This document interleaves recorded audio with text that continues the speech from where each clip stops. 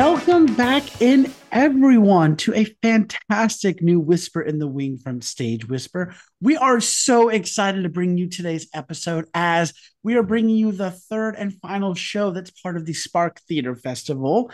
And today, joining us, we have the actress Alexis Fishman and the director Amanda Brooke Lerner, who are part of the show And Being Frank, which is playing now through October 29th at the 28th Street Theater, also known as Tada. And you can get your tickets and more information by visiting emergingartisttheater.org. We are very excited to be bringing you this show because, as I'm sure you've already heard, the other two shows that are part of this festival are fantastic. This is going to be a great conversation. And with that, we're going to go ahead and welcome our guests on. Alexis, Amanda, welcome to Whisper in the Wings from Stage Whisper. Thank you, Andrew. We're thrilled. Thank you. So happy to be here with you. I'm so excited to have the two of you here and to be talking about this great show, And Being Frank. I want to start with you, Alexis. Alexis, you are portraying the role of Anne Frank. Can you tell us a little bit about what this show is about? Yeah, so this is a speculative piece whereby we watch Anne Frank rewriting her entire diary as she's dying in Bergen-Belsen because she has suddenly realized that her diaries have been left in the annex and she does not want anybody to, God forbid, read that diary and believe what she wrote, which was that people are really good at heart, which happens to be the sort of the most oft-quoted line of Anne Frank's journal. And what our incredible playwright, who I hope to talk more about as we go on, what he's done is really sort of questioned this sort of idea that Anne Frank is held up as this beacon of grace and forgiveness and love, but really, her diary ended before her story did, and so this play kind of explores what she might have done had she continued to write, and also with a sort of a really kind of very cute and very poignant and important sort of extra character that I play, which is the very sort of fancy New York City editor that she's fantasizing about being in an office with after the war, and who's sort of really desperately trying to have her maintain the innocence of the original diary. And she's saying, no, I think you need to hear the truth about what actually happened to me and what I believe now, perhaps. So it's definitely a reimagining of really what people know about Anne Frank. I think that's what sort of drew me to the play initially, and what I really, when I read the first draft, which was very different to what we have now, it just took my breath away because I just couldn't believe that I had not thought more deeply about Anne Frank before. That's incredible. So, Alexis, how did you come upon this piece? So it's a very cool story. I do like to tell it. So I was in Australia when COVID hit, and I've been in New York a very long time, but I still have incredible representation, incredible agents in Australia. And when the pandemic hit, my agents just mobilized and made sure that their clients were buoyant and happy and looked after and connected. And we started to do these Zoom happy hours where we drink wine and lament about the horrible state of the industry, and we'd play games and do silly things. But the other thing that they started to do was to introduce their literary clients to their acting clients and organize Zoom play readings just for us to keep active. And so I was introduced to the stupendously talented, incredible Ron Elisha, who is our playwright, because we're represented by the same agent in Australia, as I said, and he sent me a number of his plays, and this was one of the first that I read, and I just, as I said, it just took my breath away, and we started to kind of, we talked and we worked and we read it for one director and got feedback, and then he rewrote it. And Ron is incredible. I mean, this is a guy that writes a new play, I'm not kidding, every week or two. No joke. He works every night from like 8 p.m. to 2 a.m. and he's incredible. And so he would turn around new drafts, and we worked with a few other directors, and then I had the opportunity to submit it to Emerging Artists Theatre, biannual. Biannual, does that mean twice a year or every other year?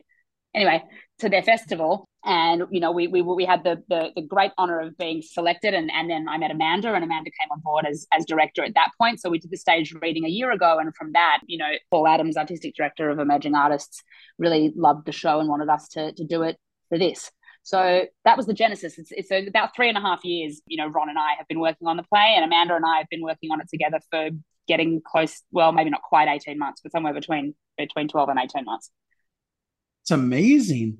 And that's a great way to bring on Amanda, our director. I want to bring you on now. And I want to know, now that you've been on for about 10 months, as Alexis said, and you've been a part of this current iteration that's playing at the 28th Street Theater, part of the Spark Theater Festival, what has it been like developing this current iteration of Anne Bean Frank? Oh my God. Well, it's been the most incredible, the most incredibly rewarding and challenging, probably on stage experience I've ever had. I've mostly been on stage as an actor, but working with Alexis is a dream. She is a director's actor. You can throw her just a nugget and she takes it, a nugget, and turns it into gold. It was interesting, just like coming aboard back for the stage reading. I don't know the exact number, but I think Alexis went through maybe 6 or 7 directors, right? Before you happened on me. And because the directors turned it down, either because they just knew that they wouldn't be able to sit with the material, or they were worried about the controversy or that could possibly come of it, or what, it was too triggering, whatever it was. And when I was referred by Kay Tuckerman, another incredible actress, and I read it, I was like, bring it on. This is the kind of theater that I love. If you want to go to, just be entertained, go see 42nd Street, and like, if you want to walk out and you want to scream and you want to rebel, and great, like, I want to make you think, I want to make you feel challenged, and like, so, when we had our talk, and I was just so glad that Alexis decided to work with me on just the stage reading, which was quite, amazing and a real success. And so we were just so amazed. Now, the development is that when we finished and we were on the high of, oh my God, we have something even greater than what we realized. We just started going ahead and working on it like old school, like group theater. We're like, we don't know what's going to happen, but let's just start meeting like once a week or twice a month or 3 times a month, I meant, and just keep working on this. Let's dive into it. Let's talk about our opportunities that we can bring it to, audiences. And let's start diving in, because there's so much to unpack. And it's like any piece that you work on, the more one question just leads to more questions and more questions, and so many questions left unanswered until we just had this incredible body of questions and what to work on. And it was so exciting. We needed spreadsheets, and like, we didn't know what was going to happen. We were like, let's just start working towards it, I want to now ask, what is the message or the thought you're hoping that audiences will take away from seeing Anne Bean Frank? Alexis, let me start with you on that. What is the thought you're hoping? Oh, look, I'm going to be really honest about this one, which I'm sure is exciting for everybody. I'm the grandchild of 4 Holocaust survivors. Anti-Semitism is a big problem, to say it lightly. Jews and anti-Semitism doesn't get as much. It's not very sexy. People don't really think about it or talk about it, I think, although more so now. But I guess, in all honesty, when I read this play, I thought, gosh, I would really like it for people to realize that they have been missing the true horror and despair and evil that was the Holocaust. I think that as I sort of mentioned earlier, Anne Frank is often held up as sort of being Holocaust education. And while of course it is it's a brilliant piece of literature, Anne's diary, and of course we do learn about horrid suffering during that terrible part of, that terrible time in history. That story is the story of her life in hiding was not so horrible. It was horrible, but it was not so horrible. What 6 million people who were murdered went through, including Anne Frank and her family. That's sort of what I think people need to confront sometimes. And I think that, there is evil in the world, and there are horrible things that happen, and people may not all be good at heart, or maybe they are, but the evil part of them, is there too, and people do horrible things to one another. And I think it's important to be shown that sometimes. And people have asked us, from the very beginning of the this play's presentation, why Anne Frank? Why not given that we are speculating on what happened, obviously, to Anne Frank in the final months of her life once the diary ended, why not make up a fictional Holocaust victim, right? And I think the whole point is that the world knows Anne Frank, and the world cares about Anne Frank, as they should. People don't care about 6 million random Holocaust victims, but we know Anne Frank. And so I think it had to be Anne Frank. This play has to force you to confront what you believe, what you know, what you accept, about this story. And while I'm certainly not, nihilistic, and I don't, think that everybody should be walking around, depressed and thinking about evil all the time, I definitely don't. I think that in this case, with this particular story, that our play just hopefully makes people just go, oh, yeah, that's right. Anne Frank's life didn't end when the diary did.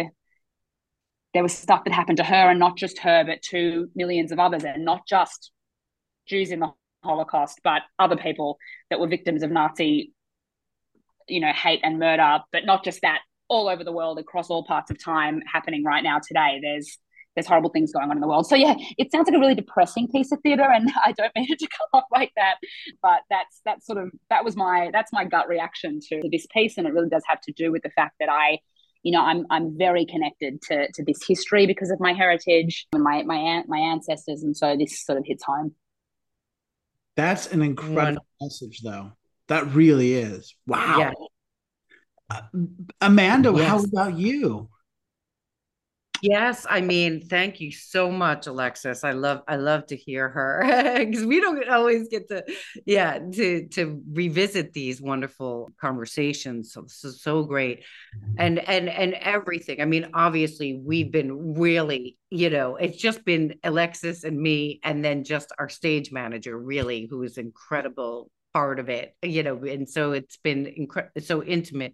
Everything that Alexis said, and also like even just like some of the things that with some of so far many people have said that after the play they immediately went online, bought books, wanted to know, thought they knew, and realized, and this is highly educated New York theater people, and they didn't know. And they went to continue their education, buying other books, learning about the Holocaust, what really happened. And so for me, that's another thing that has been such, so fulfilling. I think also, without giving anything away, there is sexual violence that is in the play. I know. And then do we know if this happened with Anne Frank? No, we don't know. We'll never know. But we do know that it happened. And, people, survivors, they don't talk about the Holocaust, right? They never did. And then they started to. But women and men too, I'm sure, never spoke about sexual violence against women. The shame that they felt, and just not even thinking of these things as rape, because if they were trading their bodies for food to greet, for their families or for whatever else they needed, they thought it was their fault. And I went and, we read many accounts that are more recent. And so I think is like some people, really don't react well to this, but this is the truth. This is what happened. And we're not here to apologize for anything with this piece. And so I think that that's another thing that's been really, important, in that there's very few stories about that. And, the other thing that I don't know that it does even happen, I always wanted to, but it's just such a, there could be almost a whole nother play written about it, is that no matter how evil a person is, full on evil, everybody at some point is a human being. Like, even and it's like our job as actors, like, we have to play villains, right? We have to play the most horrible people in the world, but in order to really shed light on this people, we have to find some humanity in them. And that it's a really, for me, and I'm sure for Alexis as well, like a really, really hard thing to do inside, to go, are you kidding me? I have to find some good in this person and find some humanity. So maybe the audience for a second is like, oh, no, I can't feel that way, but even like every Nazi, like, no matter how much they resisted, some of them did to no end at some point, was a child of God, was a little, a little girl or a little boy who just, felt love. So that's something I hope that people walk away with a lot of questions. And I hope that people walk away really seeing that they weren't seeing, that Anne Frank, without saying anything, like, really, like, and we're not trying to put the book down and the masterpiece that it was, but it doesn't tell the story, doesn't tell the whole story. And what happens to Anne Frank in our play could very well have happened to everyone. And think about, and people even still, like, the smartest people I have, still, we want to talk about it afterwards and question. And I say, and especially, like, one of my closest friends was very upset with some of these more triggering things. And I said, how many accounts have there been found buried in the dirt in the camps? How do you think people got pencils and paper to write these accounts? What do you think that they had to do? So I think that people will question, it's like it's a balance. And of course, I'm an optimist, so I do hope that if people grapple with these questions, that they grapple, they grapple. I will also say that another major theme in this play is hope, and what hope is, what it represents, how it sustains us, how it keeps us alive. So yeah, there's this beautiful underpinning of that as well, and it becomes clear that as long as we've still got hope, then we're actually still alive and still here and still shining in some way. And when we lose hope, we've lost everything. So that's there too. Yeah, it really does have that message. And I feel like there is a moment in the play that is probably one of the most effective, where you could almost hear people go, oh, it's just this incredible human endurance that happens because of hope. We never give up hoping somehow, Love that. Just such power, such emotion and humanity that you're both trying to communicate with this piece. So I love that. My final question for this first part of the interview is, who do you hope have access to Anne being Frank? And Alexis, why don't we start again with you first on this? Well, here I go again. I'm going to be honest again. I hope that the poor people that were surveyed with the question, what was Auschwitz, and didn't know the answer.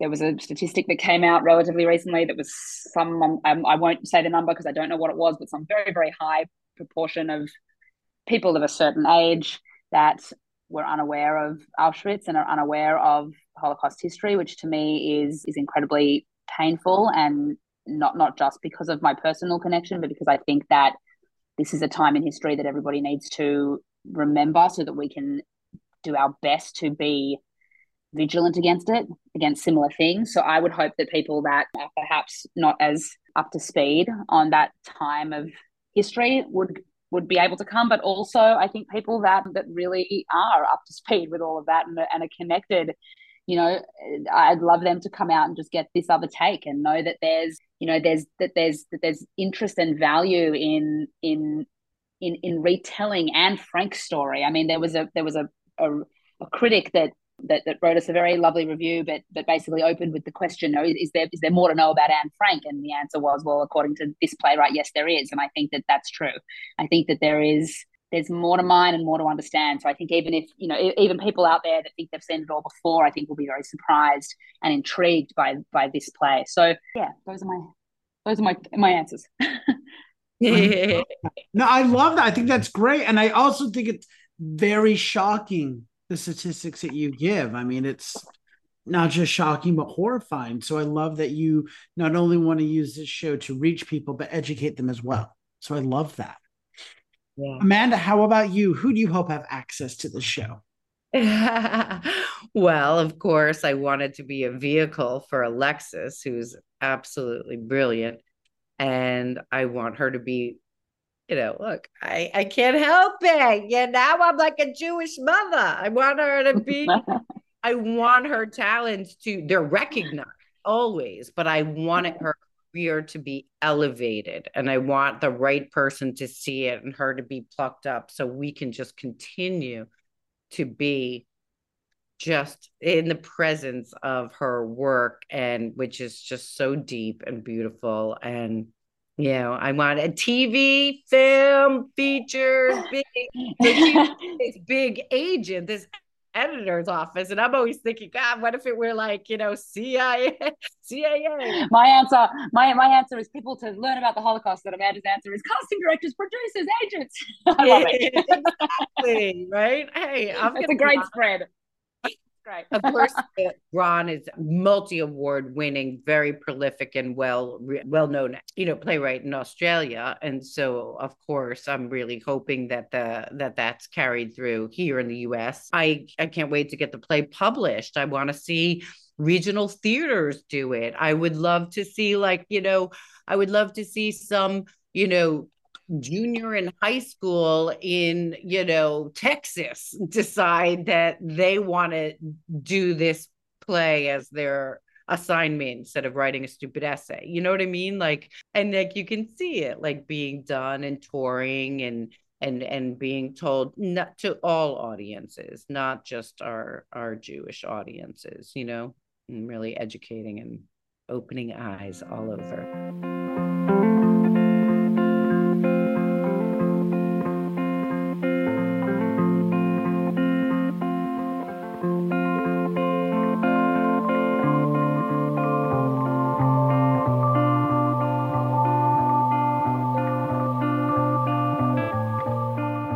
Want to switch things up now for our second part of our interview. Let our listeners pull the curtain back and get to know you a little bit better.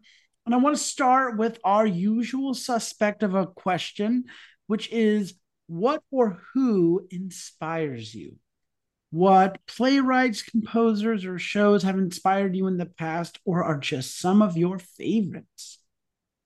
Amanda, can I start with you on that one? Sure, absolutely. My favorites. God, I'm so boring. I mean, Arthur Miller, Tennessee Williams, John Patrick Shanley, and Aaron Sorkin, Shakespeare, and Elia Kazan. I mean, that is a great list. You cannot go wrong with that list. Some of the best writers right there. Click save. There you go. I love from all the different, you know, all the different time periods. Yes. Alexis, how about you? I just have one simple answer. Barbra Streisand. No, look, this is why I love Amanda, because Amanda is a true like actor's artist, like lives, breathes, just drinks up everything that is theatre. And I should be similar. I went to drama school. I should have a favorite playwright. I've certainly had many favorite experiences in the theatre, but I don't. The names of the playwrights that I love don't roll off my tongue like that. So that's why I love Amanda. But Barbara Streisand, I will say that I will say.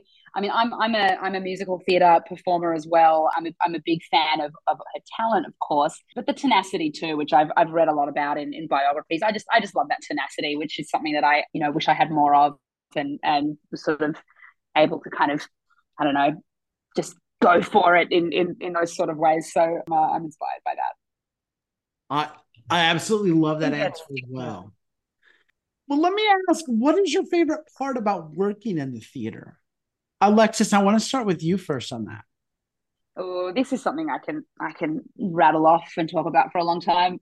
Gosh, I love how theatre just goes. And what I mean by that is like you can't stop the theatre, right? Like you show up and it's, you put your makeup on and you get in your costume and you do whatever you got to do, and then it's the half-hour call, and then it's the 15-minute call, and then it's the 5-minute call, and then it's places, and you just have to do it. And once it starts, you just got to go. And there's no yelling cut and there's no retaking. It's like you do it. It's live, it's present. You can't go, oh, you know what, I don't feel like it tonight, can I take a quick toilet break? It's like, no, you can't. You've got to just go, because there's an audience there. There's an immediate exchange of air, of story, of just emotion, of everything. It's live. I mean, this is my long-winded way of saying I love theatre because it's live and it's present, and you try and put it onto video recording, and no good theatre is recorded well. Actually, I won't say that. The National Theatre recorded very well during COVID, but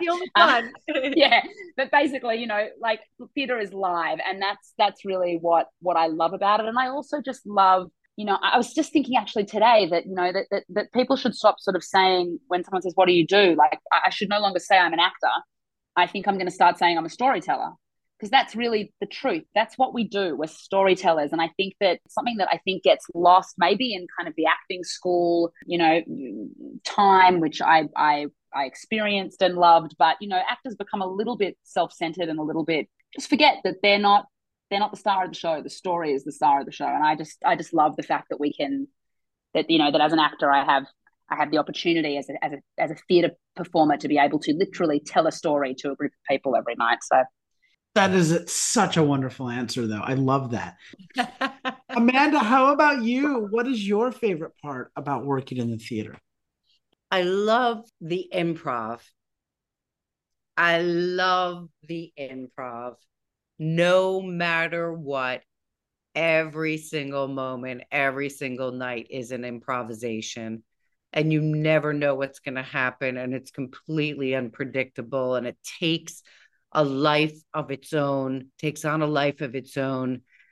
And it's not, and there's just this incredible collaboration. So I really, really love collaboration between writers, actors, directors, designers, and then your audience, which is our final most important character, and how we just riff off each other. And that we get to dive in. I would always say, to, like, we call it like the swamp, like as an actor, when you're in the swamp, when you got the blues, And I say, like, just dive into the world of a great play, the great plays. You dive into the world of the great plays, and it's an anecdote. It's the anecdote for the actor blues, And I'm such a geek. I love to geek out on craft. I love to just I'm like constantly in class and just like she said, just drinking it all in, and curiosity, and presence. And so what we learn as actors and directors on stage, right, on directing, especially, everything, just always being curious. And as long as we stay curious, then it will always feel improvisational, you know? And hey, who doesn't love to make audiences feel something in themselves, recognize something and laugh and cry and just, share these beautiful stories, painful too. Yes, I love that. We have now arrived at my favorite question to ask guests, and that is, what is your favorite theater memory? The thing that comes to mind is I had graduated drama school, and this is back in Australia, and I was desperately sort of trying to land my first job, and it took what felt like an inordinate amount of time. It was only a year, it wasn't really that long, and it turned out that it was a great big musical that I had a wonderful role in, and was very, very lucky and very blessed. And it was a big deal in Australia. It was a new Australian musical, and it had a fantastic cast, and there was a lot of buzz. And opening night came, and it was just the most thrilling, exciting kind of night of my life. Flowers all over the dressing room, and everybody excited and everybody buzzing, and it was just a fantastic night and a great party. And then the next night I showed up to work, and I remember being on stage in my sort of opening scene and going, like just feeling so deflated and depressed after the hype of the night before. But then I had this second thought, which was, oh my gosh, now this is my job. I get to be a working actor. And as pedestrian in a way that it felt in comparison to that, like the hype and like joy and craziness of the night before, it was like, wow, I'm a working actor. And that was probably one of the best feelings that I've ever had on stage. Wow. I love that. Wow. I love that. That's so wonderful. Thank you so much. Amanda, how about you? What is your favorite theater memory? It's impossible. I mean, I could say it was Streetcar, that was an incredible opportunity to play Blanche. It was tough. It was tough. 14 rehearsals we put that up. And yeah, it was crazy. But I always say you're only as good as your writers, and I think what I love about Streetcar so much is that it's like it's like one of the hardest parts you'll ever play, but also what makes it easier is Williams gives you everything. He gives you everything you need is in the text, right? So that was a wonderful experience, and go on about a million of them. For me, I'm so dissatisfied, so perpetually dissatisfied with myself. Alexis is the least neurotic. I always joke with her. She's the least neurotic actor I've ever met in my entire life. I might be the most. But not the most. I will just go back to, the first Broadway show I ever saw when and we lived my parents took us to everything. I was 8 years old, and I saw, I think, Sarah Jessica Parker play Annie. And it was all about Annie. Everybody was ruining their voices with the bad belting and like doing it in schools. And this one was auditioning for it and that and this. And we go to see it, and I looked at that comedian who was playing this drunk and free as a bird. And I said, I'm a little girl. Everybody wanted to be Annie. I was like, screw Annie, I want to be that woman, And so then in 8th grade, they did it, right? And this is 8th grade. So I can't believe I'm talking about one of my favorites, but there is a point. So we're in 8th grade, and nobody wants to audition. It's like when you used to sit in the theater and watch each other audition, and then they call off Miss Hannigan, right? And nobody wanted to audition for it and it was like a new musical theater director that they hired. I don't know, maybe they just didn't want to compete against me or something. I don't really know why. So Miss Hannigan, now I'm behind stage. I told you I'm the Jewish mother. So I'm watching all my friends audition for all the parts. So I'm behind the curtain, like watching everybody's auditions and cheering them on. And then they're like, Miss Hannigan, does anybody else want? All right, then it's Amanda Lerner. Even know that she could play a drunk, right? And right on cue, I just stepped out behind the curtain. I was like, me drunk? Oh, like, I'll show you. And like that, my best experience, my mother. I'm like, mother, I've been in a million plays. I went to conservatory. She still talks about this as being my greatest role ever because I was free. I was kicking my shoes off. I was like unleashed. And so, I think the reason why I bring that up, even though I know I'm probably a much better actor today, is still, I think it's like this whole journey in conservatory and training, get in your head, you suck, you're this and that, you sabotage. And I'm still trying to find my way back to that like lack of self-consciousness, total freedom, just really inside it. So anyway. I love that. What a wonderful memory, though. Yes, Miss Hannigan. Miss Hannigan's Unite. Two fabulous memories. Thank you both for sharing those. Wrapping things up, if our listeners want more information about Anne Being Frank or about either of you, perhaps they'd like to reach out to you, how can they do that? They can go to Emerging Artists Theatre website, which is www.emergingartiststheatre.org, and you'll find information about Anne Being Frank, as well as the other two fabulous plays that are playing in rep with ours. And to get in touch with me, please feel free. I'm on Instagram as Alexis Fishman. I don't know whether there's like a dash or an underscore or something in there, but you should be able to find me. And my website is alexisfishman.com. So yeah, that's how you get in touch with me. And please come see the show. Come get tickets, tell your friends, come see us. Fabulous. Yes. Want to come to the show anytime between, tonight or Sunday, all the way through September 30th. You can show up at the door 20 minutes before curtain, and it's only $20. So that's cool. If you want more info on me, you can get in touch with me at Amanda Lerner on Instagram. My acting website is AmandaBrookLerner.com. That's AmandaBrookLerner.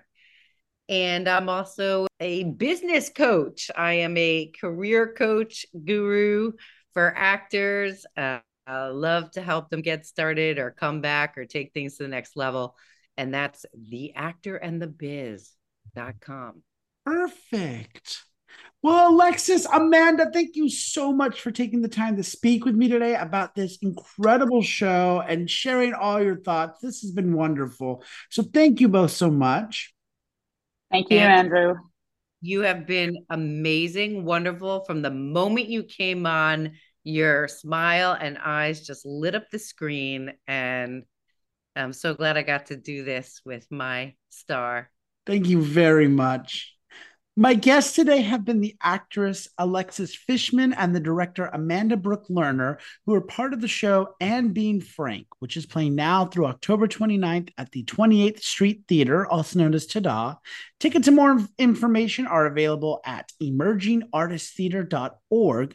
We also have some contact information for our guests, which we'll be posting on our social media as well as on our episode description. But right now, head to emergingartisttheatre.org and get your tickets to see Anne Being Frank playing now through October 29th.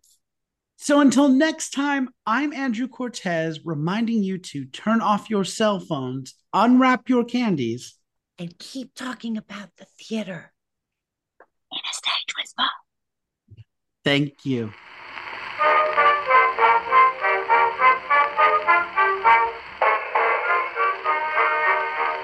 Two friends from old New York town met in a foreign land. One sang the praises of gay. If you like what you hear, please leave a 5-star review, like, and subscribe. You can also find us on Facebook and Instagram at Stage Whisper Pod. And feel free to reach out to us with your comments and personal stories at stagewhisperpod@gmail.com. Our theme song is Maniac by Jazzar. Other music on this episode provided by Jazzar and Billy Murray. You can also become a patron of our show by logging on to patreon.com/stagewhisperpod. There you will find all the information about our backstage pass as well as our tip jar. Thank you so much for your generosity. We could not do this show without you.